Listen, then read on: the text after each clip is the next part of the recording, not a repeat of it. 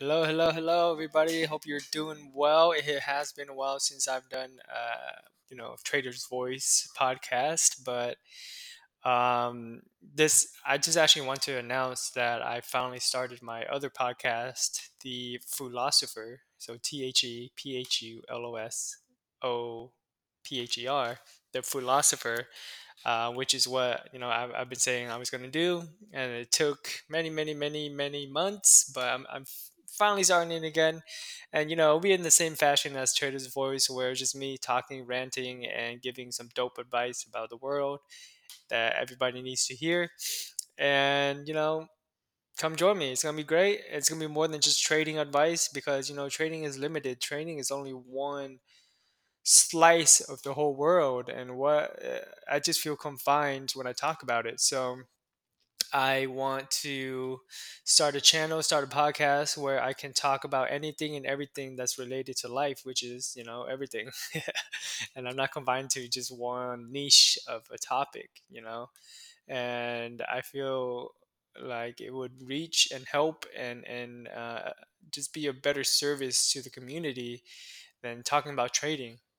Because if you listen to my podcast and you listen to all the episodes and really understand what I'm saying, you will understand that trading is a reflection of you, right? It is a reflection of your thoughts, your habits, and your behaviors. And until you get that shit sorted out, you're not gonna become a good trader. I guarantee it, right? How many times have are you not supposed to eat that cake, but you eat that cake anyways? How many times are you supposed to go to sleep early, but you end up watching TV shows up until late at night in 2 or 3 in the morning, and then you wake up hella groggy and shit tired and not at 100%, right? That's gonna seep into your trading.